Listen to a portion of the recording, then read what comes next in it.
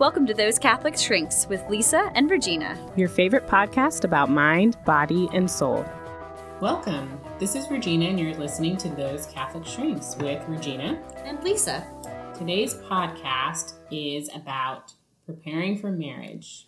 We're going to give you today 3 steps to set your future marriage, your future relationship up for success. Love it. But first, we got to talk about what we're drinking today. We are going with something we've already had before because it's that good. It really is that good. We're doing the vanilla chai again. I mean, you could have this every day for really the rest could. of your life. I love it. Because who doesn't love vanilla, you know? Right. And, chai is lovely. And then you take out the, inconveniences that come with caffeine and you're good to go. Exactly. I mean, why not? Why not just keep going? When you find something good, you keep going with it. I love it. So I think in our society, novelty for novelty's sake is really I've tried that, so I need to try something else. It's why can't you just appreciate what's good and you already like? Yes, you're right. You're right. It's so this is totally random comparison, but I love Parks and Recreation. And in one scene, Ron Swanson talks. He's one of my favorite TV characters. He's a very burly man, very much a guy's guy, but he's also a very competent man. So he doesn't fall into that trope of idiotic man. Right. Right. He builds beautiful boats and he's just awesome. And so he talks about, I've had the same hair comb for 30 years. It's because it works. It's sometimes you just got to keep using the same hair comb for 30 years. So I'm going to drink my vanilla chai and I'm going to love it. Yes. Thank you, Puka, for giving us a reason to continue with the same tea. I love it. Which is kind of like getting married and continuing with the same person. Ooh, I like that. We did not plan that ahead of time. We did not. But it's perfect. So today we're going to give you 3 steps to make sure you set your marriage up for success. And step number 1, you got to be smart while you're dating. Just be smart, okay? How do you do that? Well, the first thing you need to be aware of is that lovely hormone called oxytocin that we've all heard of, the love hormone. And when a relationship is new and exciting, we sort of see everything with these rose-colored glasses. Everything's wonderful, especially when you are high while you're dating. If you're high in the physical contact area, those levels of testosterone, dopamine, oxytocin, they're going to be extremely high. Yeah. And everything's going to be seeming wonderful. The best thing ever. This is amazing. And so that could cloud your decision making as far as, is this a good partner for me or not? And so just making sure you're being aware of that, because those hormones will fade anywhere from 1 to 3 years into the relationship. And so, beware to anyone who is feeling really excited and wants to get married after 1 month. I've known you 1 month. This is perfect. Everything's great. I know there are people who've done it in the past. Yes. But caution. Yes. Well, yes. Yeah. Yeah. No, you're absolutely right. And, making sure you're taking that time to make sure that you actually are compatible, that there is a genuine friendship there, that we're not just being swept away by the romance and the happy feelings that you get when you're very physical. Yeah, absolutely. And I think in addition to that, one other aspect of being smart is making sure that the person you're dating has the same level of commitment and intentionality about the relationship that you do. That's huge. Yeah. Do they intend to have a long-term relationship or do they not? How do they treat other relationships in their life? Their friends, their family, what's their level of commitment to those other people? Yeah. And that could give you an idea of... Yeah. I would say, so one of the things of advice that I hear all the time, especially at wedding showers, it's they'll be giving the bride advice is, what's your number 1 piece of advice? I always hear, good communication. Yes. Yes, accurate. Not saying don't I'm not saying communicate badly, Mm-hmm. but I would say well before communication is commitment level. Yes. Like that is huge. You can figure out how to communicate. You cannot figure out how to get the other person to be more committed to you. That is absolutely true. Mm-hmm. Absolutely. Yeah. And so these are all things that you can take care of before you get married to make sure that everything's in place. In addition to that, with the commitment level, shared values is really important as well. You know, do you have the same morals and values? Those are what's going to be guiding you on the difference between right and wrong. Just like you said, if someone values, one of you values a long-term committed relationship and the other one doesn't, you're kind of, it's not going to work. Yeah, you can't learn how to like relearn that. Absolutely. It's just a difference of like who you are as people. Exactly. I just came across this cool research study from Utah State University, and it's very recent, 2016. So we can rely on this data a little bit. In research world, that's very recent. Yes, very recent. But they studied marital satisfaction, marital well-being, and they had separate categories for shared values. And they found that with the couples who had more shared values in common, they rated higher as far as levels of marital well-being, individual levels of happiness and satisfaction. And so there really does seem to be a significant, not necessarily correlation, but a significant showing of shared values leading to marital happiness and satisfaction. I know some people debate that from time to time and want to emphasize commitment level more, which is very important as well. But it does seem that once you have that kind of base layer of shared values in place, it just helps anything that comes up in the future of your marriage kind of happen more easily. Yeah. It eliminates some of those disagreements. Exactly. In a certain sense. Yeah. Well, and kind of like you had said earlier, like commitment level is a value unto itself. Exactly. Yeah. And so you need to be valuing those same things. And it made me think when you said, I know people used to get married after a month and like they made it work. Like those tend to be from a very different generation. Yes. And I would say they tend to be from the greatest generation. I haven't heard of a lot of people in earlier or more recent generations that has worked well for them. Right. And I think that's because back then everybody tended to have the same values.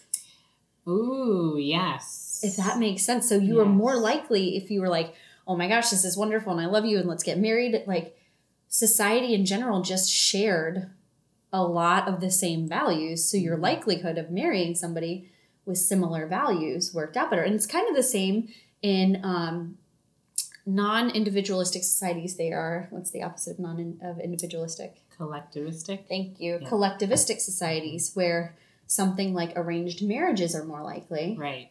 What do they have in common? They tend to share the same values. Right.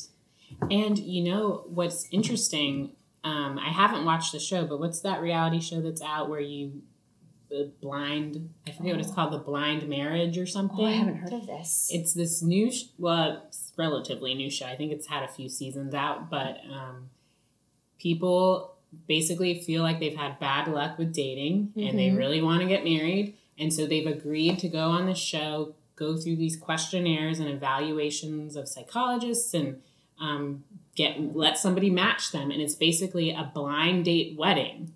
Oh my gosh. So they agree to meet for each other, see each other in person for the first time on their wedding day. Oh. And you follow these people through that journey. And supposedly, I haven't watched the show, but what I've heard is by the end of the season, all of them have agreed to stay married. What? And I think it has something to do with what you're saying about the values. Yeah. Is maybe at first, because I feel like I've seen a few commercials for it and clips where once they reveal and see what the other person looks like, some people have been crying and really upset because they didn't feel sexually attracted to that person or whatever it might be. But by the end of the season, they somehow realized they were really compatible. And that was because they went through that whole evaluation process. Wow. Yeah. So to your point of how important that is. I don't know if they would let you get married in a Catholic church. But isn't that fascinating though? Yes. Because so many people, it's just like, you think like, oh my gosh, I just have to be, there has to be fire and passion. Mm-hmm. And yes, there does need to be that. And it's not a which one, it's and. Right. And there needs to be shared values. Like you can have passion for somebody, and if the values and the commitment level isn't there, that's going to fizzle out real quick. Yes, it is. Yeah. And I think passion can grow out of shared values. Amen. Mm-hmm. Yeah. So. Absolutely. Mm-hmm. So that's step one. Be smart. Be smart. Okay? Yes. And communication is not the number one thing. You can learn how to communicate. Like there's books. Shared value is not something that. Right. It's hard to communicate. Yeah. Mm-hmm. So step 2. This one's fun. As a therapist, for me at least, this one's fun. Because I don't mind this. Yeah. It's ask uncomfortable questions. Yes. Because this is where the juicy stuff comes out. And honestly, it goes back to step 1, which is this is where you're actually going to start learning what are their values. Right. You know, because there's a difference between, we both like rock climbing. Great. That's not a value. Exactly. That's a hobby. Right. That's an interest. Yep. Not the same thing. Right. You're going to start figuring out if you share the same values when you ask a question that makes you squirmy inside. Right. So if it's what's your favorite movie, that you're not asking about shared values. No. If it's, I like this one, are you open to the church's teaching about children? Mm-hmm. And being open to life and marriage. Mm-hmm. That's a squirmy question. Exactly. That's going to make you feel like, ooh, do I want to ask this? Right. You know? And if you're like coming up to that point where you're like, ooh, I don't know if I want to hear the answer, then you need to ask that question. You need to ask. Absolutely. If you're scared of what the answer is, ask the question. Exactly. Because that means it's the important question. Mm-hmm. So we put together some categories for this one. I think children is a good one to start with. Children's a very important one. I mean, if you're planning to build a life with someone, have a marriage, you're going to have, God willing, children that come from that marriage. And so, you need to talk about that. Yeah. How many kids would you hope to have, or do you believe God is calling you to have? Mm-hmm. Right? Have a conversation about that, because one of you could think 16, and one of you could think 1. Or 0. Yeah, exactly. That's a very big difference. Yeah. And again, kind of like what we were talking about earlier, that's not something you can necessarily change about the other person or sit and hope that maybe it will change. Right. And it's funny, this isn't even just a Catholic thing either. Like you see this in sitcoms all the time, like How I Met Your Mother. Like he wants a bunch of kids and Robin doesn't want like any. And then they're like, oh, it'll be fine. We'll figure it out. And then you start realizing like, oh no, that's a hurdle you cannot jump over. No, that one you will not figure out. No. You need to figure that out ahead of time. Yes, exactly. And like, have you actually discerned that for yourself too? Exactly. That's another good question. Exactly. Because sometimes you don't even know yourself. Mm-hmm. And along with that, like, are you going to have the same discipline style too? Because once you've had the kiddos, like I tell my teenagers all the time, especially when they're around college time and trying to figure out what school they want to go to.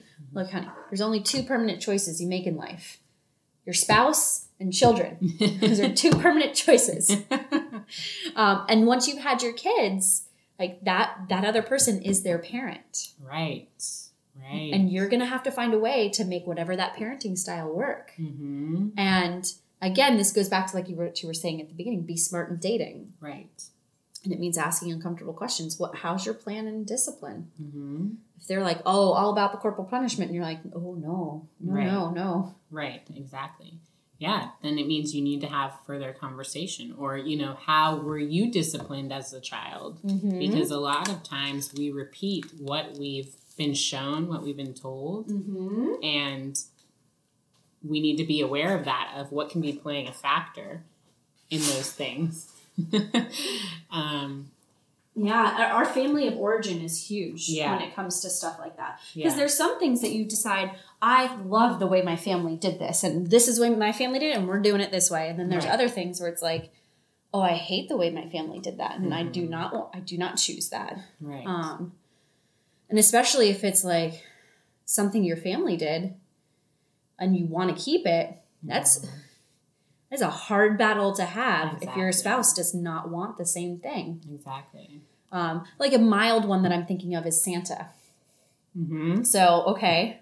So even not discipline style. This just seems silly, but you'd be surprised how huge arguments get over something like, my parents didn't lie to me about Santa. I knew Santa didn't exist. And this isn't something you're going to really figure out until your kids are like 3 or 4 years old. Right. You know? Mm-hmm. So there's lots of questions around children that you have to start asking. Absolutely. What about if you're both from different religions or different Christian denominations? What do you plan on raising the children? You know, if you're getting married in the Catholic Church, you would be agreeing to raise them Catholic. But if you make another choice, you know, what have you discussed that? And I've heard this a lot too, like especially in where couples maybe don't agree necessarily on that beforehand. And they're just like, well, you go to your church on Sunday and I'll go to my church on Sunday and that's how we'll solve it. But again, they don't think about, well, when we have kids. So if you're Catholic and you want to raise the kids Catholic, but maybe now your spouse is saying, I don't want them to receive the sacraments. Mm-hmm. And all of a sudden you're hitting this wall that is huge for you. Right. And how do you navigate that? Exactly. Mm-hmm. Exactly. Kind of getting back to family, away from kids as much, but in-laws. Yes, in-laws. So much fun. How involved are they going to be? How not involved are they going to be? How much say are they going to have? How much not say are they going to have? Mm-hmm. You know, like if this I see a lot of, one partner has a huge family that's super involved in their life. And the other partner, their family is kind of like hands off, lets them do their own thing. Mm-hmm. And then one family kind of like takes over your life. And it's like all of your holidays are spent with that family. Right. Because like this is what we do and this is what we've always done. And like every holiday is super special. And Sundays are always spent at that family's house. And how can you not go to this person's wedding? I know that the other side of your family has the same wedding that same weekend, but this is your second cousin, third removed. So sometimes even just general size, relative sizes of the different families has a huge impact to play. Absolutely. Yeah. And making sure you have those conversations because, you know, not necessarily that if you both have different answers, if one of you says, well, it's really important for me to spend Christmas with my family. Oh, well, it's really important for me to spend Christmas with my family, right? Yeah. That doesn't mean that your relationship is doomed and you can't have a successful marriage. It just means that, okay, you had different ideas and thoughts about how you would spend the holidays. So that means you need to have further discussion on figuring out what that would look like for the new family that you're going to create together. Mm-hmm. So that way, when you're in it, you don't feel like you've been deceived. Exactly. Because that's a huge feeling. Like, I didn't know this. Mm-hmm. Like, well, just because you both didn't take the time to ask these questions. To ask the question. This one is, I think it's probably the most uncomfortable one. Money. Yes. Mm-hmm. Yes. I mean, and I think, again, family of origin really influences money. Yeah. You know, were you raised in a family who maybe went through some financial hardship and you had to count and pinch every penny, as opposed to the person that you're currently dating who maybe came from a more affluent background and doesn't even think about where money comes from or knows how hard it takes to work. And so all of a sudden you're married and you see this exorbitant amount of spending happening. Yeah. And it gives you severe anxiety because you're thinking about the lights getting shut off. And your partner is just doesn't even occur to them. There's not a care in the world. You know? And maybe both of your incomes can take that on, but that's still something that's very different from you. This goes back to the value system too. Like, do you value spending that much, or do you value being frugal and minimalism? And there's all of these different things. And that comes to things like having a shared bank account versus separate bank accounts. That's a really big one. Right. And who has access to what? And are you considering, like, so you both have different incomes? Because, I mean, I've never heard of any couple having the exact same income. Right. So somebody is going to earn more. And what does that mean? Does that change who gets to make choices about things, or whose voice carries more weight or doesn't carry more weight? Right. If somebody is staying at home and isn't working, exactly, what does that mean? Exactly. If that person who's staying home all of a sudden decides, you know what, I actually want a career. Is that a conversation that you can, again, that comes to values. Exactly. Like, does the other spouse value having a stay-at-home parent? Right. And like, I want a family with a stay-at-home parent. Right. Or could you be working and all of a sudden say, oh my gosh, I've changed my mind. Right.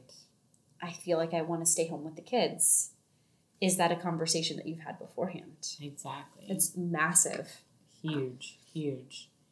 And are you willing to, I guess, what are your views on that? Are you willing to look at it, even if you were to have separate bank accounts, but are you willing to change your views as far as this is our household and this is how we run our household and this is a joint venture? Yes. As opposed to my money, your money. Yep. Don't tell me what to do with my money. Yep. Right. And so, again, very important questions, uncomfortable questions that need to be said. And then step 3, plan and prepare. Just plan. Just make sure you're prepared.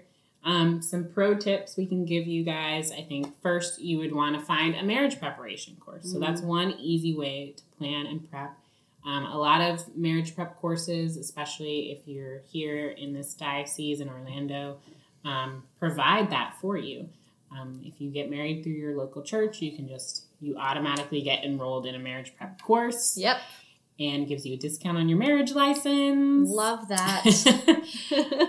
But if that doesn't happen in your area, there's many online courses you can find. I didn't know that.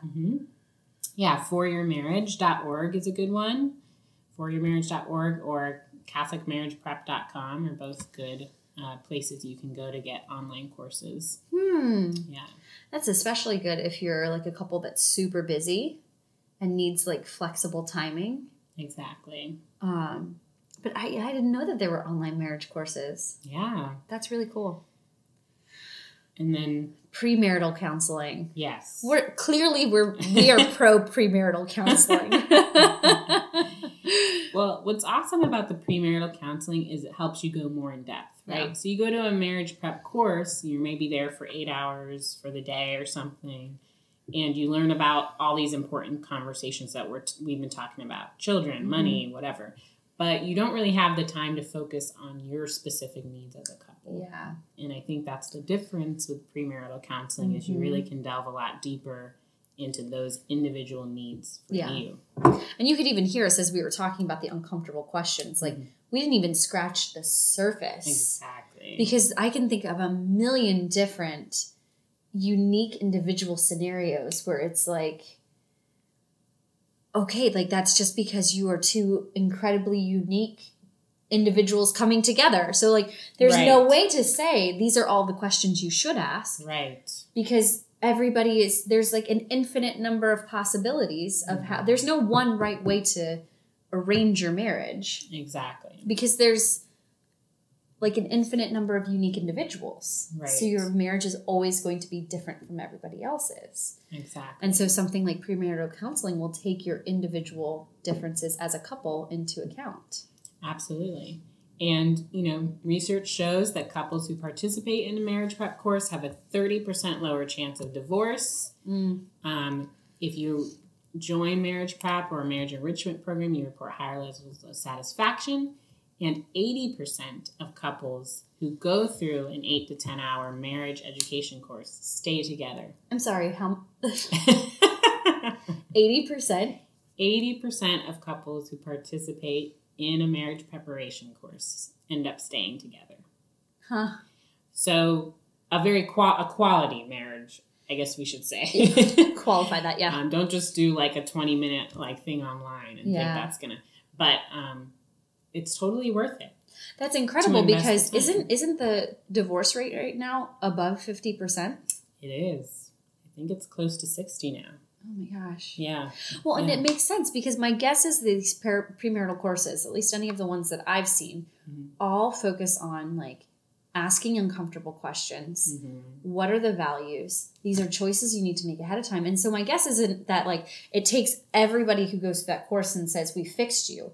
What it does is probably a lot of people start going through that course and realize this, not everybody, but some people might start realizing maybe this isn't the choice I should make. Exactly. And then they go on and they find the right person who does share the same values. Exactly. Or it gets everybody on the same page. Exactly. It makes you hopefully realize, oh, I've never thought about that. We should have this conversation. And hopefully bring you closer in the end. Exactly. That's beautiful. So so those are the 3 easy steps you can take. 1, be smart. 2, ask those uncomfortable, squirmy questions. And 3, plan and prepare. And if you do those 3 things, while you're dating and leading up to marriage, you should be setting yourself up for pretty successful life together. I love that. Now, that was a lot. So if you have any questions for us, please shoot us an email at thosecatholicshrinks@gmail.com. Yes, or if you want to suggest a tea that you want us to drink. Oh, that would be great. Yeah, send us an email. Yeah, we always like that. Tell us, give us some ideas, I love it. Well, thanks for joining in, guys. We will see you next time. Bye.